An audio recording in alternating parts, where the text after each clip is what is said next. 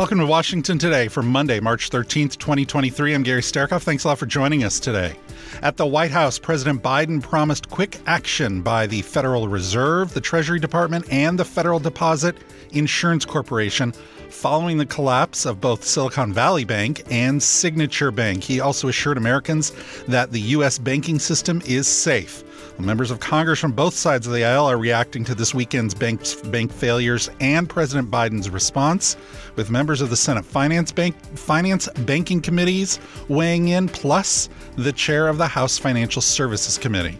And the Pentagon unveiled its proposed 2024 budget today, asking Congress to counter China and increasing weapons production, depleted in part by the ongoing war in Ukraine. We begin at the White House, where President Biden laid out how his administration is taking action to contain the collapses of Silicon Valley Bank and Signature Bank. He spoke this morning from the Roosevelt Room. Today, thanks to the quick action of my administration over the past few days, Americans can have confidence that the banking system is safe. Your deposits will be there when you need them. Small businesses across the country, the deposit accounts at these banks, can breathe easier knowing they'll be able to pay their workers and pay their bills. And their hardworking employees can breathe easier as well. Last week, when we learned of the problems of the banks and the impact they could have on jobs of small businesses and banking system overall, I instructed my team to act quickly to protect these interests. They've done that. On Friday, the government regulator in charge, the FDIC, took control of Silicon Valley Bank's assets. And over the weekend, it took control of Signature Bank's assets. Treasury Secretary Yellen and a team of banking regulators have taken action, immediate action. And here are the highlights. First, all customers who had deposits in these banks can rest assured they'll be protected and they'll have access to their money as of today. That includes small businesses across the country that bank there and need to make payroll, pay their bills, and stay open for business. No losses will, this is an important point, no losses will be borne by the taxpayers. Let me repeat that. No losses will be borne by the taxpayers. Instead, the money will come from the fees that banks pay into the Deposit Insurance Fund. Because of the actions that our regulators have already taken, every American should feel confident that their deposits will be there if and when they need them. Second, the management of these banks will be fired. If the bank is taken over by FDIC, the people running the bank should not work there anymore. Third, investors in the banks will not be protected. They knowingly took a risk, and when the risk didn't pay off, investors lose their money. That's how capitalism works. And fourth, there are important questions of how these banks got into the circumstance in the first place. We must get the full accounting of what happened and why those responsible can be held accountable. In my administration, no one is above the law. And finally, we must reduce the risk of this happening again. During the Obama-Biden administration, we put in place tough requirements on banks like Silicon Valley Bank and Signature Bank, including the Dodd-Frank law to make sure that the crisis we saw in 2008 would not happen again. Unfortunately, the last administration rolled back some of these requirements. I'm going to ask Congress and the banking regulators to strengthen the rules for banks to make it less likely this kind of bank failure would happen again, and to protect American jobs and small businesses. Look, the bottom line is this. Americans can rest assured that our banking system is safe. Your deposits are safe. Let me also assure you we will not stop at this. We'll do whatever is needed. On top of all of it, let's also take a look at a moment to put the situation in a broader context. We've made strong economic progress in the past 2 years. We've created more than 12 million new jobs, more jobs in 2 years than any president has ever created in a single 4-year term. Unemployment is below 4% for 14 straight months. Take-home pay for workers is going up, especially for lower and middle-income workers.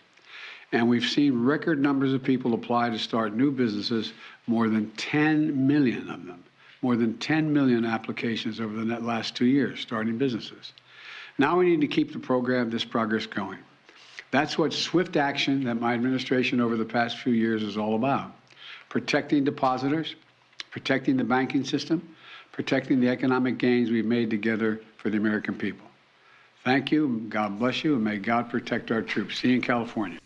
Now, while relatively unknown outside of Northern California, Silicon Valley Bank was among the top 20 American commercial banks last year. It reported $209 billion in total assets, and it also provided financing for almost half of U.S. venture-backed technology and healthcare companies. It's the largest lender to fail since Washington Mutual collapsed in 2008.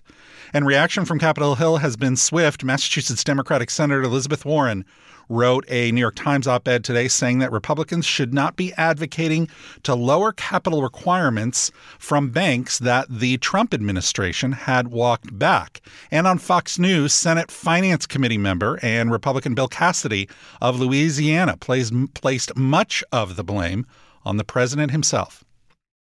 By the way, this is a direct result of the Biden inflationary policy. Inflation's going up. The Fed has to raise rates. And when the Fed raises rates, these banks are being caught in the undertow. And so Biden can go back to his $1.9 trillion kind of blow it out the budget.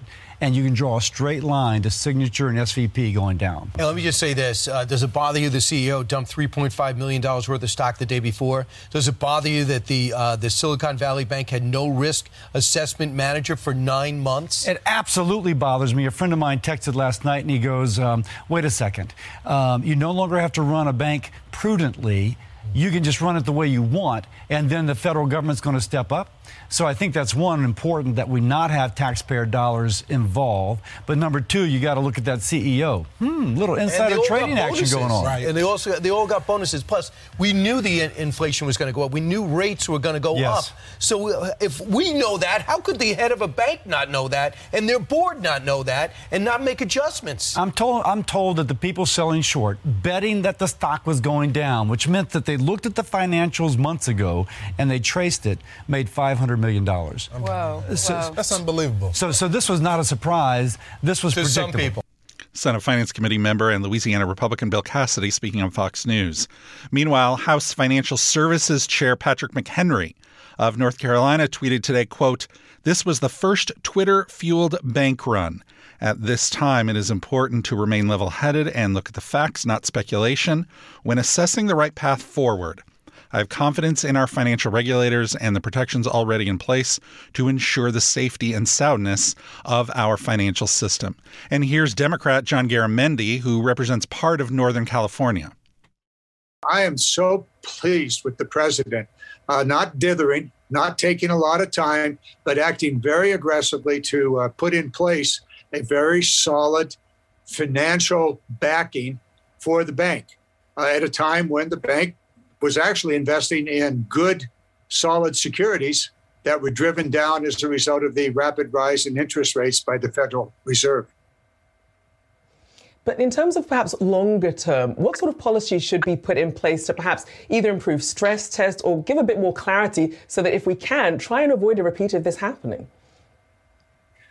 Well, first of all, the Dodd-Frank legislation actually covered small and medium as well as the very large banks. In 2017-18, the Trump administration and the Republicans removed the medium and small banks from that same regulatory regime. And so they were left out there with some regulation, but not the same kind that the Dodd-Frank and the very large banks had to deal with. That may be part of the problem. But I think a much bigger piece of the problem was the fact that this particular bank appears to have most of its assets in government bonds, U.S. Treasury bonds. Those, unfortunately, for the bank, had a very low interest rate. As the interest rate was pushed up over and over and over again by the Federal Reserve, the value of those particular, that is the nominal immediate value, was significantly reduced. Now, if they were held to maturity, they'd be worth whatever the face value was. But that wasn't the case. As the run started, they had to sell those assets at a deep discount. The result was a failure of the bank. So there are several failures here that need to be taken into account. The regulatory regime had been removed. We had gone back, and we should revisit this and put back in place a regulatory regime for small and large banks because contagion can start anywhere. And secondly, we need the Federal Reserve needs to be very, very much aware of what it is doing. Right now, the chairman is basically looking to eliminate 2 million jobs, that is, create unemployment to drive down inflation. Well, simultaneously, what he managed to do with that rapid increase in interest rates was to put banks in jeopardy. California Democrat John Garamendi also speaking on Fox News, and some members are already calling for congressional action. One of those, Florida Republican Corey Mills. Congressman, the president is talking about beefing up regulations, not directly, but that's certainly being intimated by his Treasury Secretary and others. Do you think they're warranted here? Well, I think that, Neil, we certainly need to look at certain regulations to ensure the safety of individuals who are depositors. I think when it comes to investors, they're kind of at their own risk. You know, it's like the community pool of swim at your own risk, well, bank and invest at your own risk. But it's really interesting to me, Neil, that you have so many Americans who will go on these tirades about M&Ms or Nike or the woke businesses that are out there. And, you know, the co-founder for Home Depot, Bernie Marcus, really hit on this. You know, our banking is something that we should be looking at very highly as well, what their actual risk lending procedures are, whether or not it is one of the wokest banks who is looking at prioritizing certain ESG-based investments, which have had very poor returns on investment, as opposed to kind of your more traditional lending. And so I think that we have to start looking at this. But, Neil, what really disturbs me is two things. We saw what happened in the 2008 recession, where we bailed out tons of banks, tons of investment lenders, and instead of putting the necessary wording in place, they were awarding themselves with bonuses and payouts for failure. And we saw this with the recent CEO of Silicon Valley Bank, where he cashed out with almost $2.5 million in profits, knowing the bank was in failure. Why wasn't his first thing to do to alert the depositors and alert his clients and the patrons, as opposed to thinking about his own independent wealth and bonuses for everyone who's in the bank for failure? Florida Republican Corey Mills speaking on Fox Business today. Meanwhile, former Clinton administration Treasury Secretary Larry Summers says he has faith in regulators. I'm very optimistic that Michael Barr, who was recently came into the position of being the vice chair of supervision of the Fed, who has a lot of experience. He was involved in authoring Dodd-Frank from a perch in the Treasury Department. He worked with me back in the Clinton administration in the Treasury Department, and he's been studying these matters for the last 20 years. I think he has a major opportunity and a major obligation to really provide leadership to the entire regulatory system, because what's happened here raises very fundamental issues about how we judge an institution to be in good standing and how much testing we subject institutions to. And I think there's no question that we all have a stake in the banking system. But after what we have just seen, where basically the U.S. government has signaled to all the depositors, large and small, in all the banks, that their deposits are going to be safe, that's a sign that we can't rely on market discipline now. We're going to have to rely much more on regulatory discipline, and that places real responsibilities on the regulators. Former Clinton administration Treasury Secretary Larry Summers speaking on MSNBC. And reaction to the president's speech is also coming from 2024 presidential candidates, with Republican Nikki Haley tweeting, quote, "Joe Biden is pretending this isn't a bailout. It is. Now depositors at healthy banks are forced to subsidize Silicon Valley Bank's mismanagement. When the deposit insurance fund runs dry, all bank customers are on the hook. That's a public bailout. Depositors should be paying by selling off Silicon Valley Bank's assets, not by the public. Taxpayers should not be responsible." That's a tweet from 2024 Republican presidential candidate Nikki Haley. And this from Republican Vivek Ramaswamy. He is running for president, and he is also the co-founder and executive chairman of an asset management firm. Well, I think a deep part of this story is the failed Federal Reserve over the course of the last several decades in our country. The Federal Reserve has been playing God, but they're playing God with a fat finger. They haven't been doing a very good job of playing God for the financial system, supposedly balancing unemployment and inflation. That's a flawed construct. And as president, Steve, my goal is actually to return the Federal Reserve back to its narrow mission of restoring the dollar as a unit of measurement. The Federal Reserve has failed for the last couple of decades, but as president, I intend to deliver that. And I think that's actually one of the underappreciated levers to driving GDP growth again in this country. You'll hear the debate about higher taxes versus spending cuts. That's almost the wrong debate to have because we're not talking about the thing we should be talking about, which is GDP growth. And in weird ways, the Federal Reserve has actually become an obstacle to GDP growth itself. That's one of the objectives that I expect to deliver as U.S. president. And again, more about the agenda at Vivek2024.com. Republican presidential candidate Vivek Ramaswamy speaking on Fox News. You're listening to Washington Today.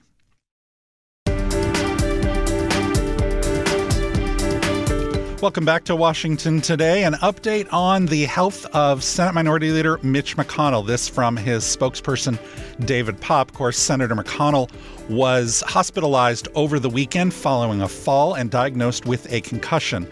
Here's the statement. Quote, Leader McConnell's concussion recovery is proceeding well, and the leader was discharged from the hospital today.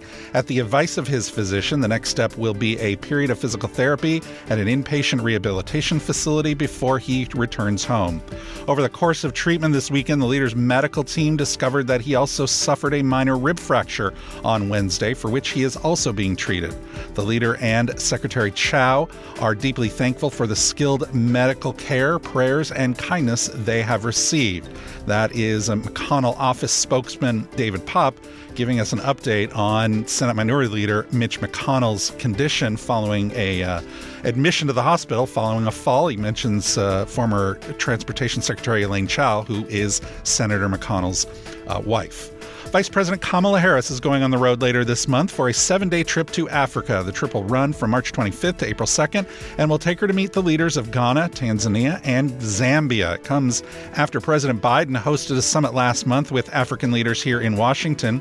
Topics on Vice President Harris's agenda include preserving democracy, food security, and the impacts of Russia's war in Ukraine. House Oversight Chairman James Comer has subpoenaed Bank of America asking for records relating to 3 of Hunter Biden's business associates. News of the subpoena first surfaced after Oversight Ranking Member Jamie Raskin sent Chair Comer a letter alleging that committee Republicans are not fairly investigating the president's son and instead are conducting, quote, political opposition research on behalf of former President Trump.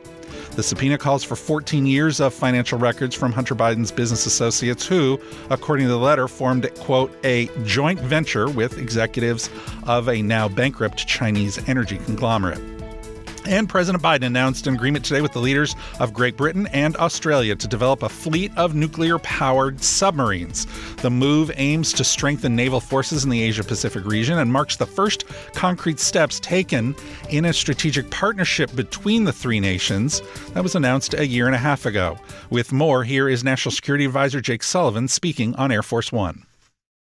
What message does the further development of AUKUS send to China about the U.S. commitment to the Indo-Pacific region, about countering China's own growing capabilities in the region? And are there any concerns that this about Australia's sort of commercial warming of ties with Beijing over the last several months? Is the president going to raise that with Prime Minister Albanese to sort of urge more caution in sort of restoring economic ties between Australia and China?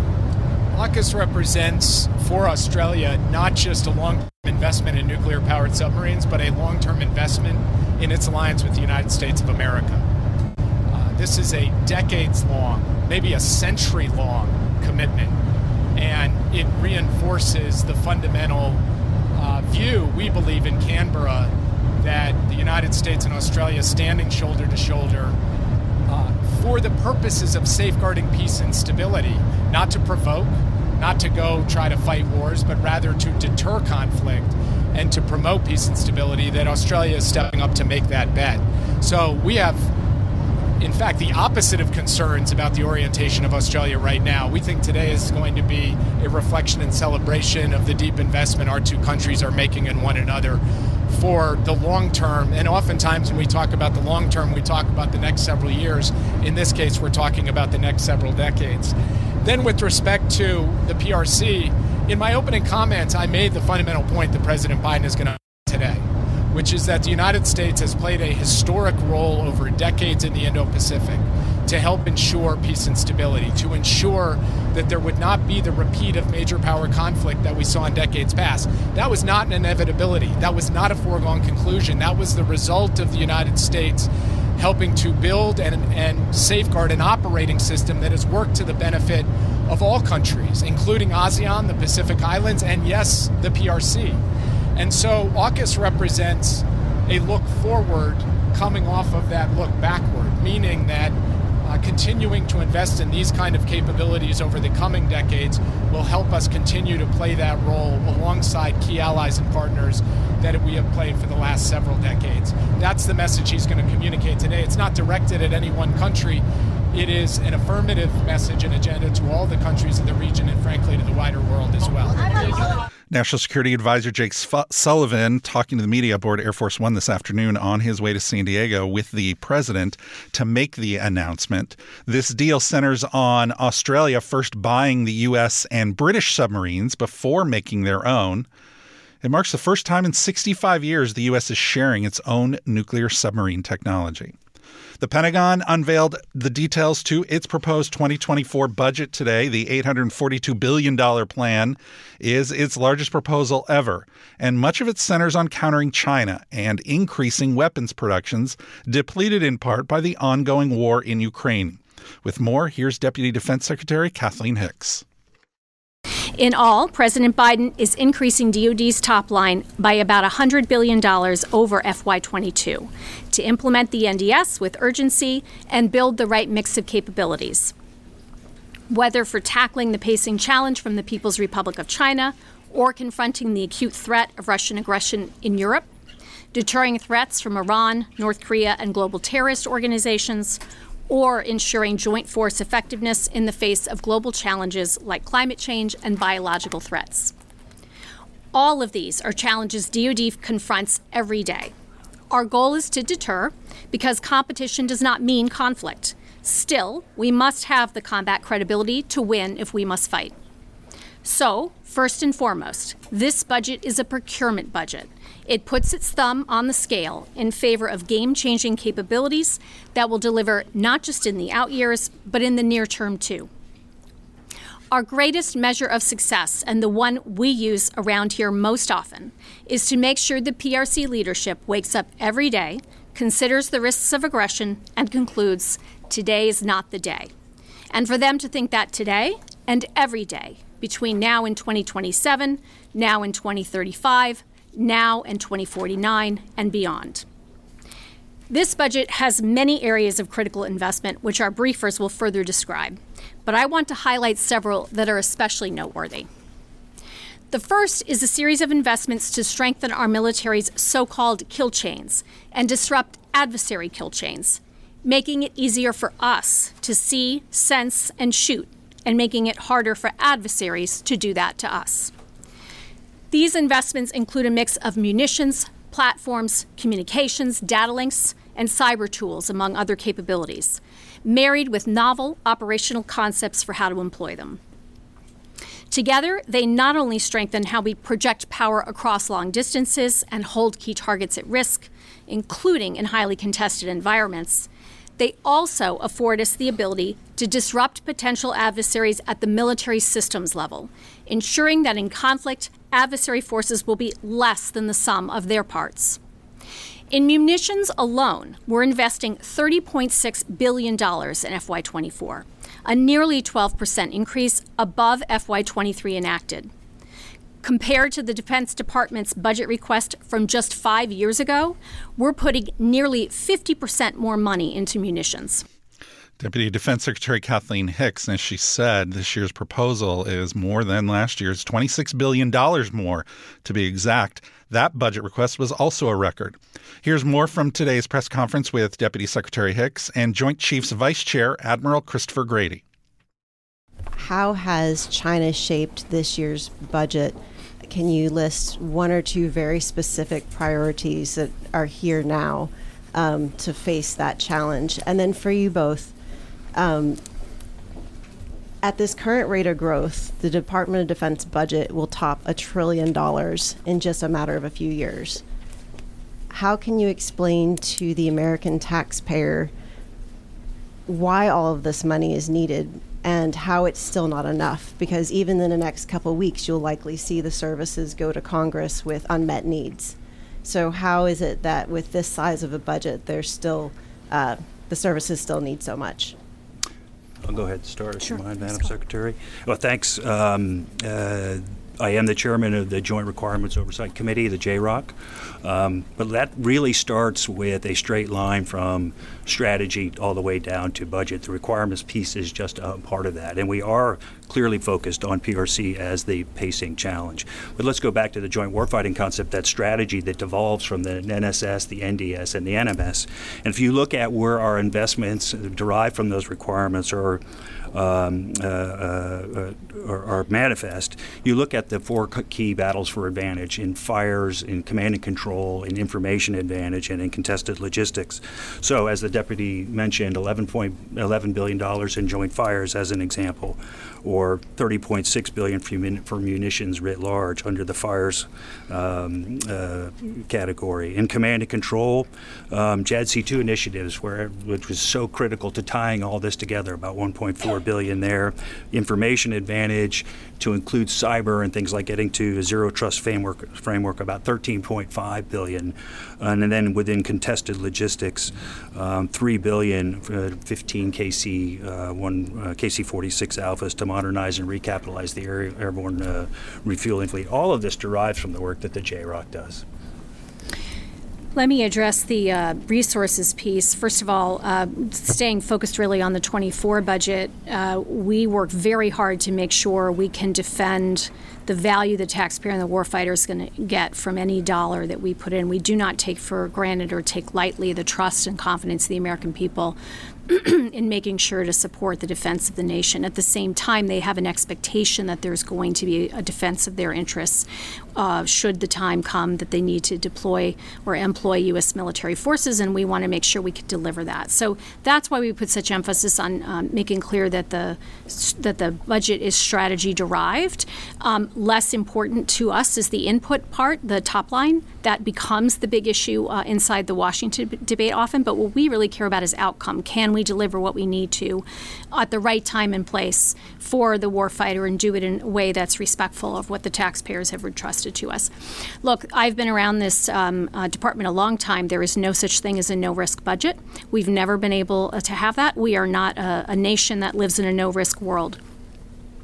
But what we owe and we believe we have delivered here is a very robust, ready, capable, combat credible, capable force that can pace against that challenge of the PRC, as I said, today, tomorrow, into the future. That's really our focus. Deputy Defense Secretary Kathleen Hicks, along with Joint Chiefs of Staff Vice Chair Admiral Christopher Grady. The Pentagon's plan, of course, just part of the federal $6.8 trillion budget request President Biden unveiled last week. You can see the full DoD briefing and more from the 2024 Biden budget, including other department briefings and also congressional reaction at cspan.org. Finally today, it's the end of an era in Foggy Bottom. State Department spokesman Ned Price gave his last press briefing this afternoon. He's been the media's go-to on U.S. foreign policy since the Biden administration began. Here's what he had to say this afternoon. Now, if you'll bear with me, I have only 7 or 8 toppers to get through today. No, actually, I only have one, as many of you may have surmised. This will be my last on-camera briefing, and so with your forbearance, I want to spend just a couple minutes offering some parting thoughts. As I was thinking about what to say, I took a look back at my first briefing on February 2nd of 2021. I realized in doing so just how much has changed over the past couple of years. First, that briefing was only 38 minutes long. Could you imagine? I know many of you have pined for those days. Here's what else has changed. You were all so polite. You were introducing yourselves. You were limiting yourselves to a single question, to being judicious with follow-ups. I've since pined for those days. And looking out on this room now, there are many more of you than there were on February 2nd of 2021. Now, perhaps that has something to do with the fact that we've lifted the COVID capacity limits, but again, it's my last briefing. So let me think for just a moment that it has more to do with making this room the place to be for foreign policy reporters. Let the transcript reflect there was no laughter. That's great. Part of State Department spokesman Ned Price's final press briefing. You can see the entire briefing at cspan.org. In a statement last week, Secretary of State Antony Blinken said in part, quote, "For people in America and around the world, Ned Price has often been a face and voice of U.S. foreign policy. He's performed with extraordinary professionalism and integrity on behalf of the department. I thank Ned for his remarkable service." Before joining the State Department, Ned Price worked as a CIA analyst. He also was a spokesperson for the National Security Council during the Obama administration. He'll now work directly with Secretary Blinken in a new role. Current Deputy State Department spokesman Vedant Patel will take over briefings until a permanent replacement is named. A reminder, you can find this program as a podcast at cspan.org/podcast or wherever you get your podcasts. And if you'd like more on the stories that are shaping Washington, subscribe to C-SPAN's evening newsletter, word for word. Just go to cspan.org/connect to subscribe. I'm Gary Sterkoff. Thanks a lot for listening today to Washington Today.